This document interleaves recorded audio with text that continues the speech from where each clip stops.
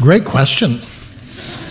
So we'll take a moment and consider that question, and more significantly, why that question matters to us today. So please take a moment. Let's pray together. Father, thanks that we can gather here, listening for your voice within these walls. And our desire as we gather in these moments is that we would taste your glory, see your glory, be filled with your glory.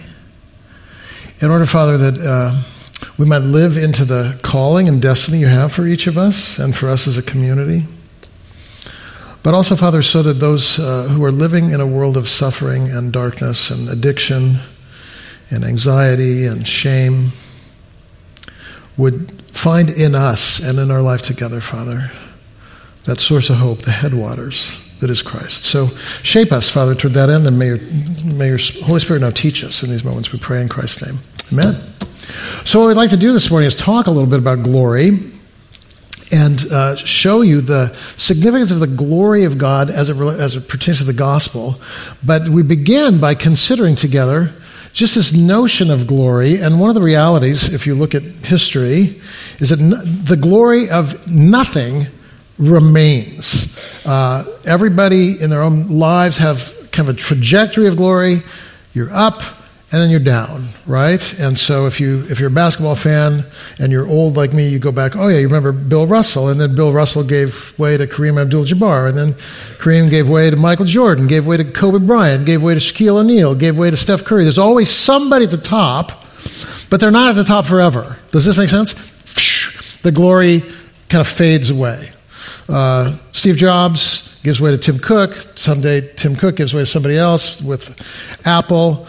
Musicians come and go. I mentioned the Dave Matthews Band, which some of us in the room know because we're older. But I mentioned it to some university students when I was teaching in Austria, and they were like this, oh, we have no idea who you're talking about. Who's that guy, you know? And so that glory is gone. Like that train has left. Athletes come and go. Musicians come and go. Civilizations come and go. Your net worth comes and goes. You climb the financial ladder, then you fall. But in the gospel, there's a glory that is offered you that never fades away.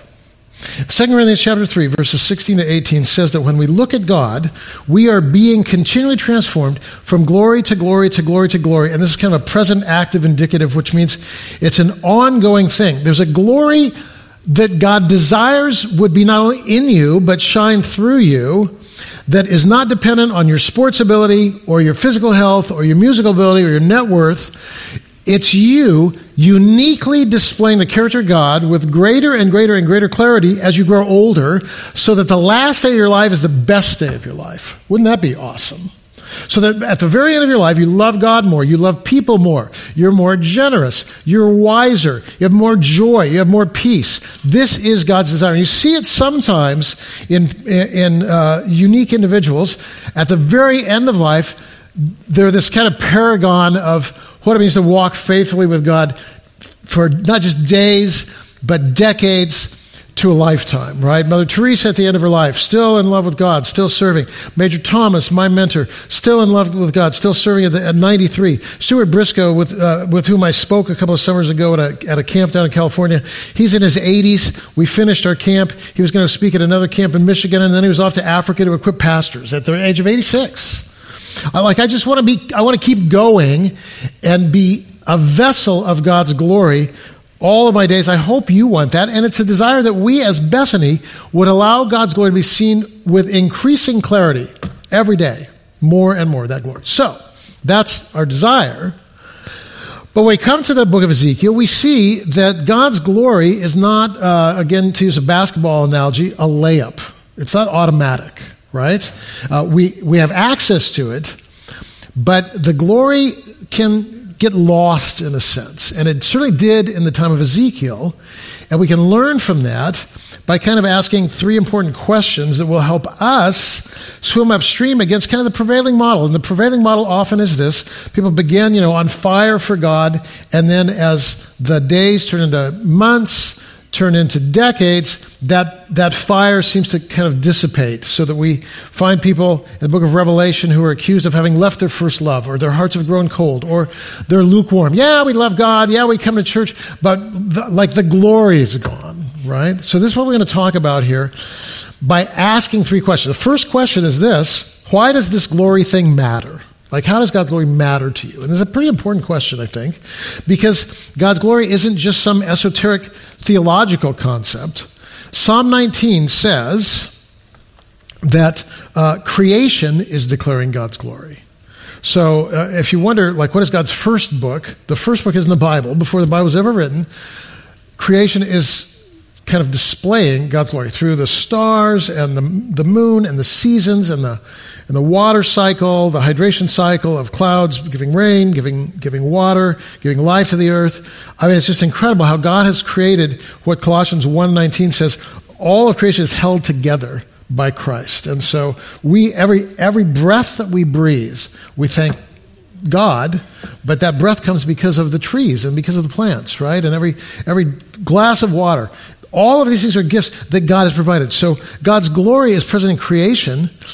God's glory is also present in the text, of course, right? We see that in the text, also in Psalm 19. The law of God is glorious, all those things. But this is significant.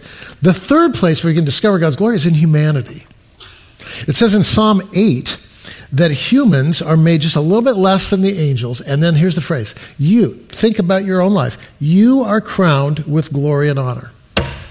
You're crowned with, God's desire is that you would shine as light so that as an image bearer of God, the character of God would be seen through you. Justice, mercy, generosity, peace, care for the least of these, solidarity with the poor, capacity to cross social divides, care for the outcast, the widow, the orphan, care for creation. Why? Because that's who God is. That's God's character. And since you're made in God's image and God is glorious, now you, as an image bearer, are called to look like God. And when you look like God, when those qualities are present in your life, that's the glory of God. So when you come to the New Testament, we're told that we, as humans, are God's temple, and that the glory of God is intended to reside in the temple, and that's us, right? Christ in you, the hope of glory. Colossians chapter 1, verse 26. So then I go, okay, yeah, God's glory intended to reside in me, but what does it mean to be a container filled with the glory of Christ? Like what does that look like? And remember what Jesus said in John 7? He said, if anyone is thirsty, let him come to me and drink. So this is you. This is you, and you're thirsty.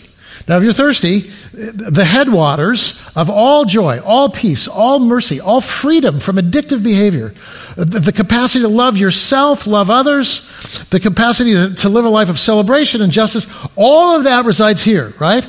And here's Jesus. If you're thirsty, right, and I am, the cup is basically empty. If you're thirsty, what does Jesus say? Come to me and drink. So I come to Christ, I receive from Christ.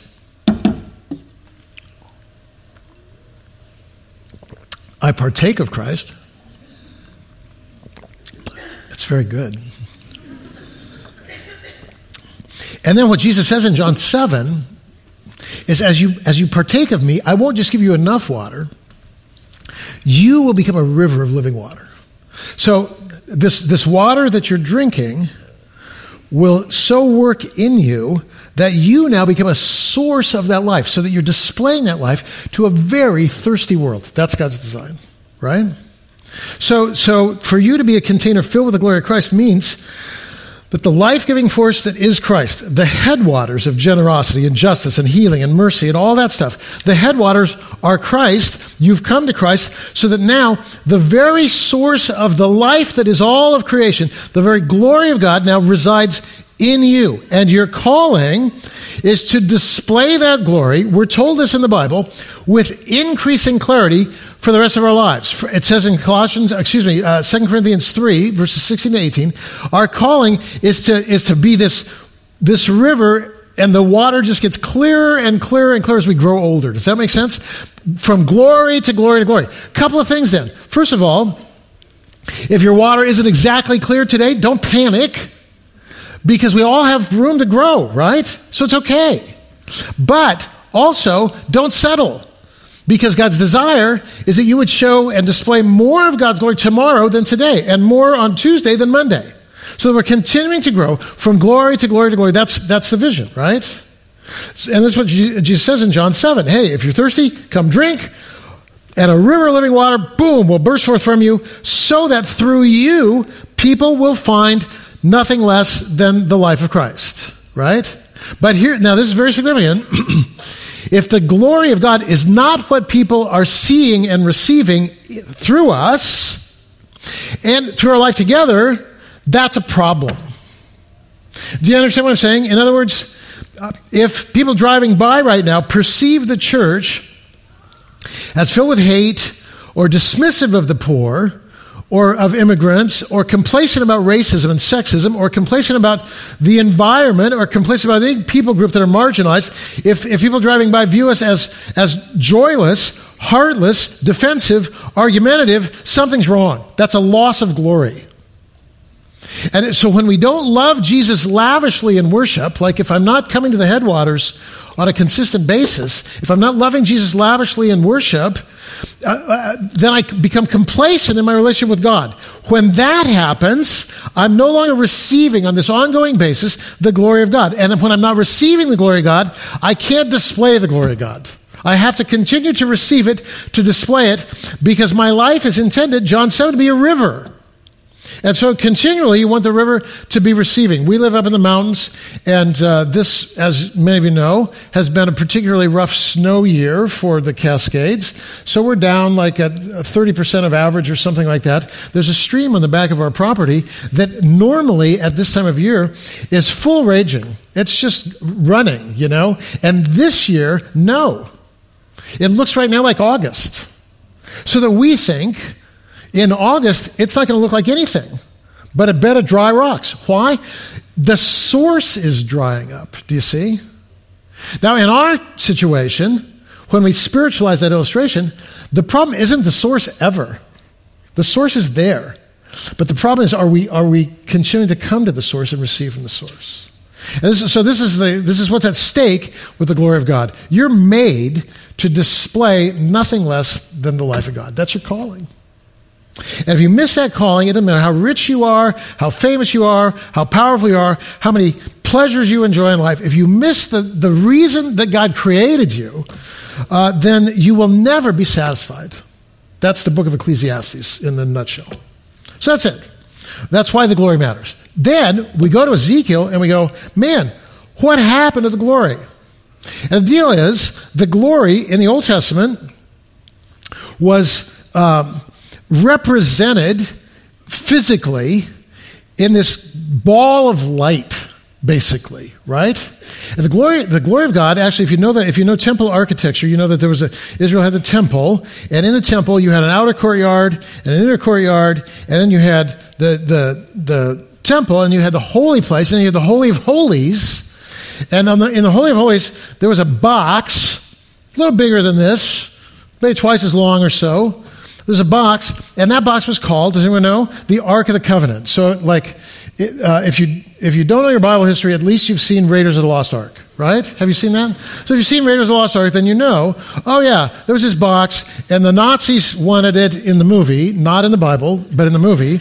The Nazis wanted the Ark because they thought, man, if we got the Ark, we got God, basically. Remember that? And then it was like, wait a minute, no, you can't open the box because how do we know? Well, we know from the Old Testament that the glory of God resides basically in and on the box. So if you open the box, you can't look at God's glory and live, Exodus 32. And of course you know, if you watch a movie, and then his face melts, right? So I mean, the glory is with a box. But here's the thing. What happens in Ezekiel is the box is in the Holy of Holies, in the holy place, in the temple. And though all that stuff remains, the box, the holy place, the Holy of Holies, the temple, though it all remains, the glory of God leaves. Watch, here's what happens. And so a dismayed Ezekiel, he begins to perform his task. And after about a year, he has another vision. This one is about the temple. He goes on this virtual tour of the temple, and he sees what's happening there in his absence, and it is not good. In the outer courtyard in front of the temple, he sees this large idol statue. And then he sees the elders of Israel worshiping other gods, both outside and inside the temple. And then he sees the women of Israel. They're worshiping a Babylonian god named Tammuz. And the vision ends with God's glorious throne chariot moving up and away from the temple. It's leaving, going east, headed towards Babylon. So that's what happens in chapters 8 through 11. And Israel's kind of asking the question, man, why is God so mad at us? What's going on? Why is God after us? Seems to be after us. I mean, like already there's been a wave of people taken captive to Babylon, and now Ezekiel is kind of foretelling ultimately the destruction of the temple. And Israel's like this, what's up? Well, like, why is God mad? We're worshiping. We're in the temple. We're singing. Richard's preaching. We took an offering. We commissioned some Stephen ministers. Like, what do you want from us, God? Like, why? Like, how come if we do everything right, God's mad at us? That's the question, right? And so in chapter 8, verses 3 and 4, there's this vision, right? God takes me by a lock of my head, and the Spirit lifts me up between earth and heaven. So now we move from Raiders of the Lost Ark to a Christmas tale with Dickens. What's that thing called? Christmas Carol. Yeah, that's it. Yeah, Christmas Carol, where the angel from the Christmas past, remember, takes, hey, just touch my robe. Psh, off they go. That's here, right? So Ezekiel now is in Babylon, but in a vision, he goes back to Jerusalem. And what does he see? Well, he goes in the sanctuary, and he sees that, yeah, people are here worshiping, but people are bringing their idols into the sanctuary as well, actually. And so there's stuff kind of carved into the walls, different animals, and people are bowing down and worshiping there. And as we saw in the cartoon, there's some people outside, and they're worshiping outside, and people are worshiping the sun, and people are worshiping nature, and people are worshiping other things, but people are, there's a mixture. Yeah, we're here. Yeah, we're worshiping, but we're worshiping not only God, we're worshiping other things as well. And so Ezekiel 8:6 is where God says, look, abominations are driving me from my sanctuary. And so in chapter 9, verse 3, the glory, which resides on the Ark of the Covenant, physically resides on the Ark, the glory gets up. It kind of goes from the box up to the ceiling in chapter 9, verse 3, and then it goes out, so it leaves kind of here up on the stage, and it starts heading out. Imagine, it comes up, it goes out in the foyer, right? The glory goes out in the foyer. Then the glory goes to the edge of the property down there at 80th and Green Lake Drive, where our sign is, you know. And then the glory just heads away to Canada. Boom, gone, right? That's this text. I mean, the glory leaves. And what's stunning about the glory leaving, it's sad that it left. But what's stunning is nobody notices that it's leaving. People continue to do what they've always done every, in their case, Saturday, but right, they're there, they're worshiping, they're reading, they're praying, they have a few idols, but they're still doing, quote unquote, all the forms that lead them to believe that God is with them when God has already left. And that's crazy. So here's what happens in the Old Testament that we can learn from. Super significant. Has to do with our own worship and our own spiritual lives. Remember, the glory was located on the Ark of the Covenant, and so before the temple, the Ark was carried around as Israel wandered through the wilderness, and there was a kind of a mobile worship center called a tabernacle. So before Israel had land and built a temple, they had a mobile temple called a tabernacle, and the glory of God. When they'd set up this tabernacle, you can read it in Exodus 39. When they'd set up the tabernacle, the glory would come and land there. You can kind of see it happening, right? And then the glory leads them. When the glory leaves and wants to lead them to the wilderness, they always follow this cloud of glory. So that's that. But the glory lived. If the glory had a mailing address, it was the box, the Ark of the Covenant. That's where the glory lived. So what happened over time with Israel is so deadly that we need to be aware of as a community is the box is where the glory of God resides, but you're never, ever, ever, throughout the entire Old Testament, told to trust in the box. You're told to trust in the Lord, right? But what happens is over time, Israel begins to equate the presence of the box with the presence of the Lord. Does that make sense? Because that's where God lives. So if we have the box, all is well. And this reaches ahead in the book of Samuel, 1 Samuel 4, where this amazing story, Israel is involved in the ages of 1 Samuel, involved again in idolatry. And so the Philistine army attacks Israel, and Israel is defeated in battle. And this is kind of new for them. And so they put their heads together and they go, why did we lose? What happened to us? What's wrong with us? Come on, we're God's people, right? Look, we worship, we got the tabernacle, we got the box, we got the priests, we got the incense, we got the offerings. Why did we lose?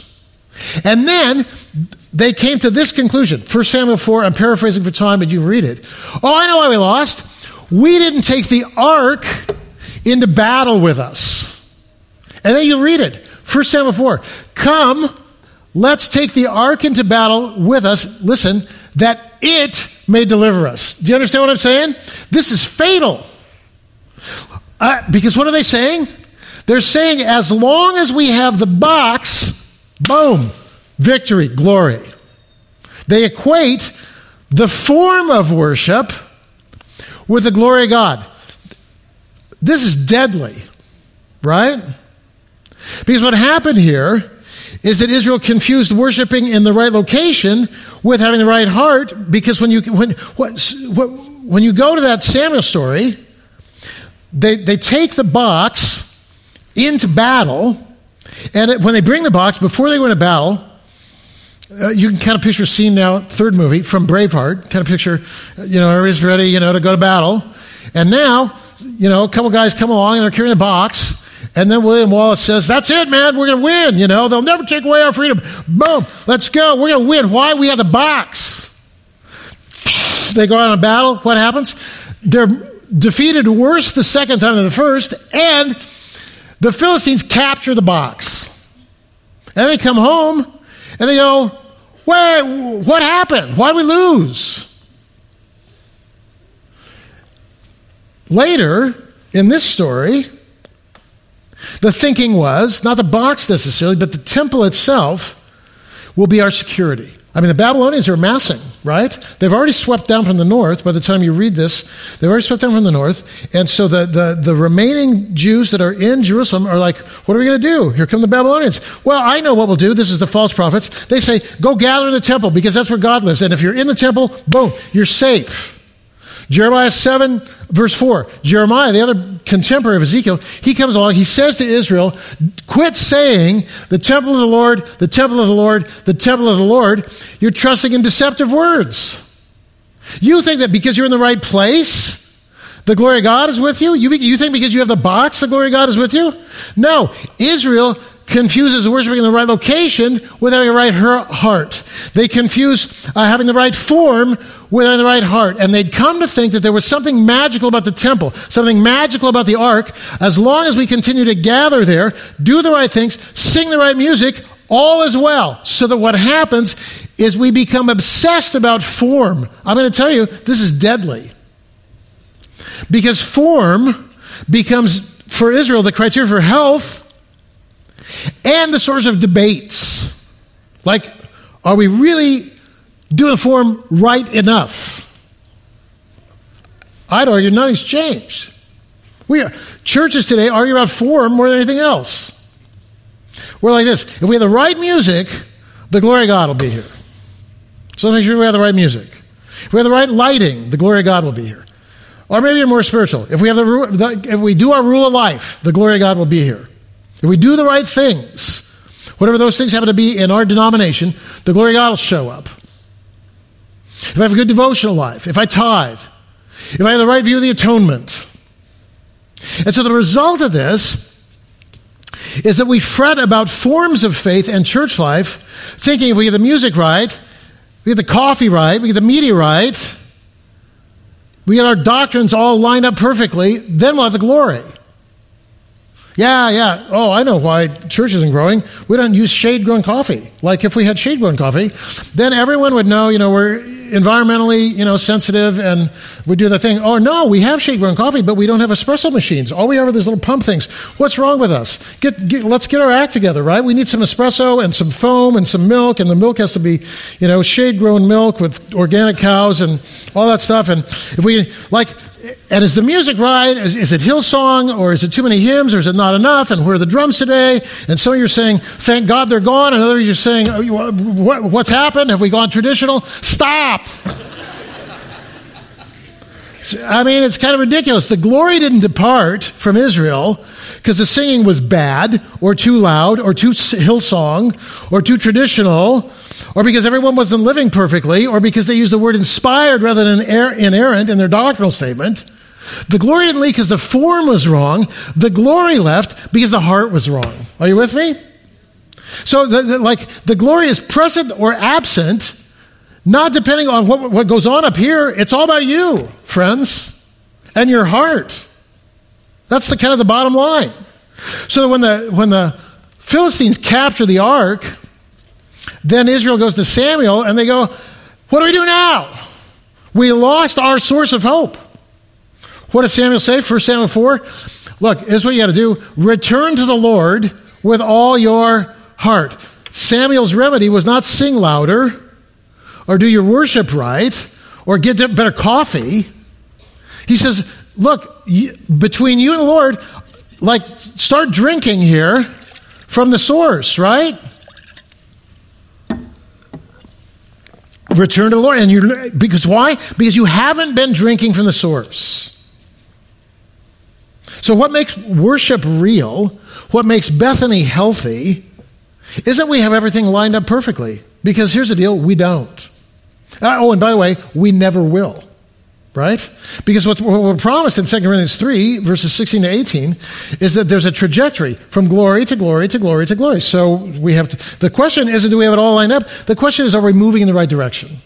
And the way that we know that we're moving in the right direction is if we're continuing to drink from the source. Am I receiving every day actively and acknowledging that the glory of God is imparting life to me? Am I receiving the glory of God? Through creation, through text, through community, through fellowship, am I receiving? That's really the question.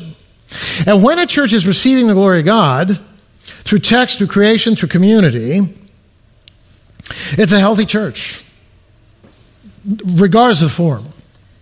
And I've traveled enough and spoken enough places to tell you that there are forms I like and there are forms I don't like, but the form has nothing to do with whether the glory of God is there. So the best worship I've been in is also some of the worst worship, if you understand what I mean by that. I'll give you a couple examples. I was at a church in Rwanda that was just unbelievably powerful and beautiful. The kids, during the offering, are up dancing, and they dance in a way that none of you can. Incredible dancing during the offering. Little kid, 8 years old, and he just grabs me and he pulls me out, and I've got to begin dancing, with him. And then there's a long, long sermon, and then there's a response time. And the response time, there's people up here, and they're weeping, and there's repentance, and there's reconciliation going on. And this all happened with the worst sound system I've ever experienced in my life. There's nothing even close.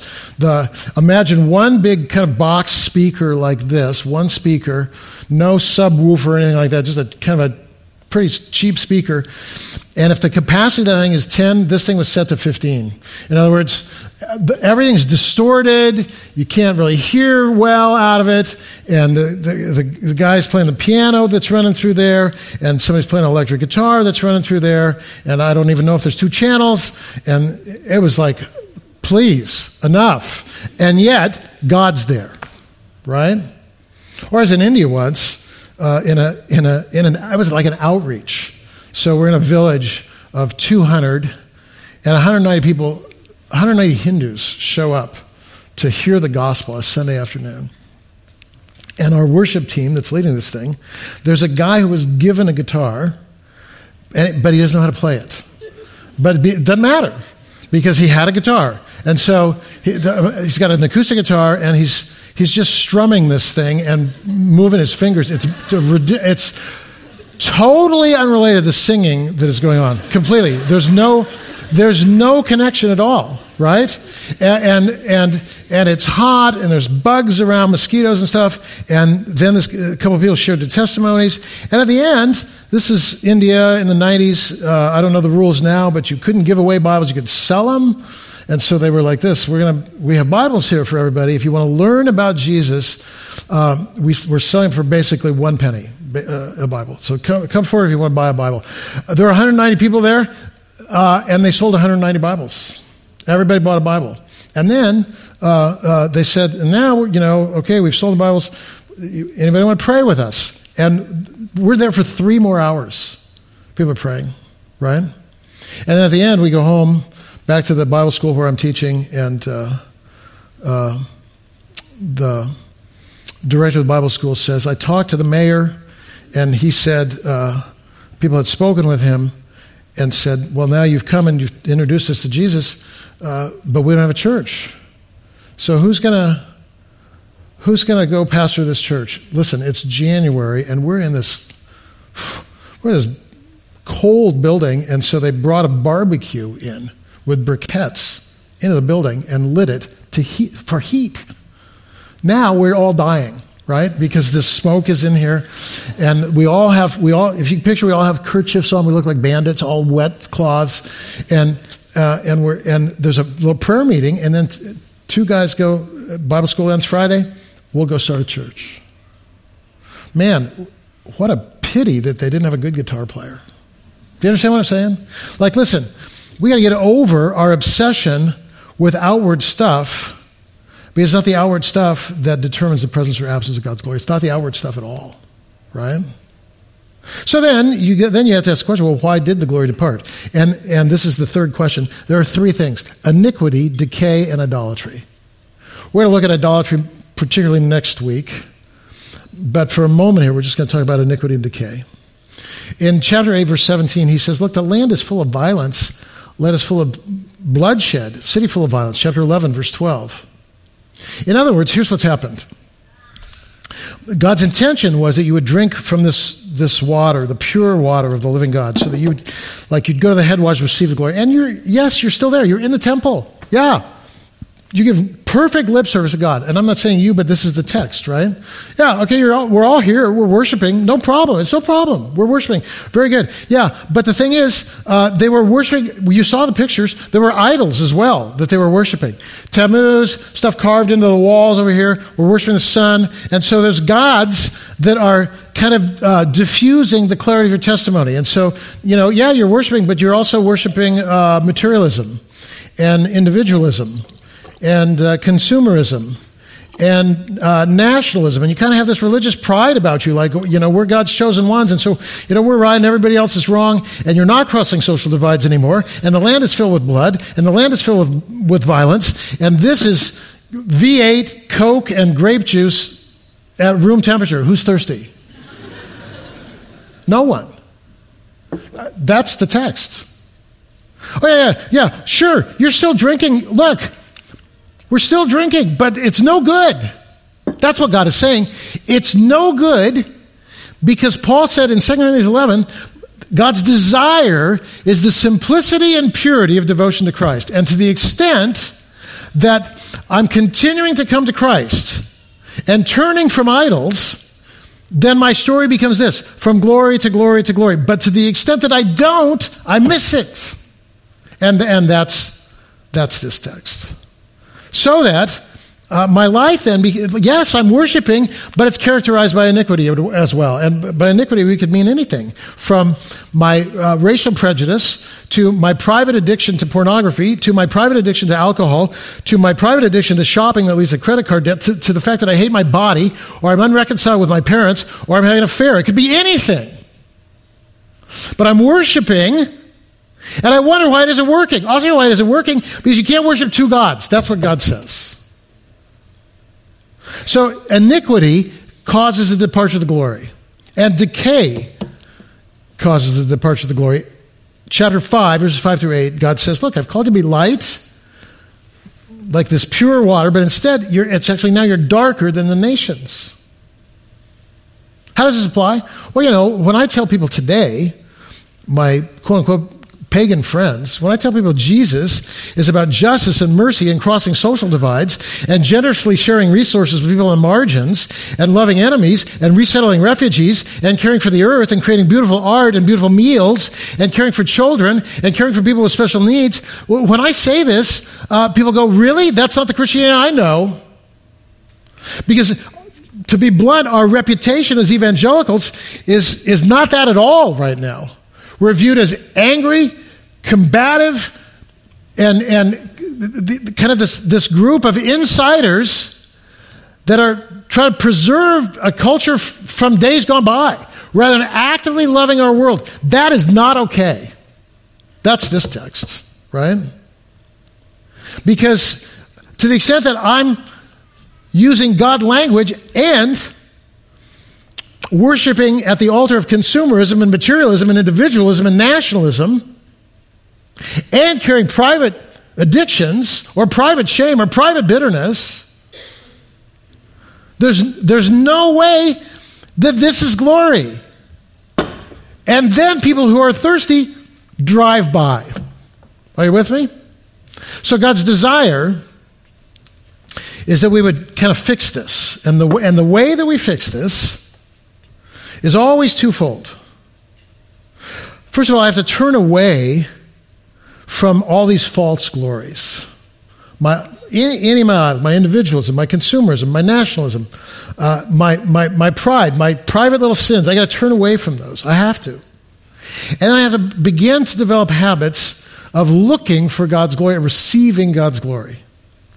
Where do I look? Well, I look in creation. So maybe I turn my phone off and walk around Green Lake and pay attention to the brand new little Canadian geese. Or maybe I go on a kayak. Or maybe I get up and watch the sunrise at 4:08. And then in community, I look for God's glory. So that when I see people loving the least of these, when I see people crossing social divides, when I see people serving at a food bank, serving a community meal, serving a homeless shelter, helping refugees resettle, people today ride their bikes to Spokane as part of our community to raise $160,000 for refugee resettlement. That's the glory of God. So I look and celebrate, and then I enter into that story.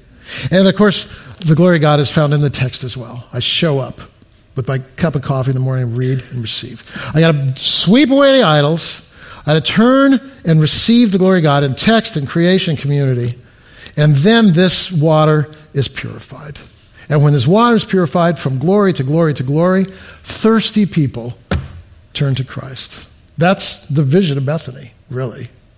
And the risk we run, honestly, the risk we run is success. That's the risk we run. That we can say, hey, look, the seats are full, pretty much, and it's June. We're in the black. What do we need? I'll tell you what we need. Glory to glory to glory. And that doesn't happen accidentally. It happens when you turn from your idols and turn toward Christ. Let's pray.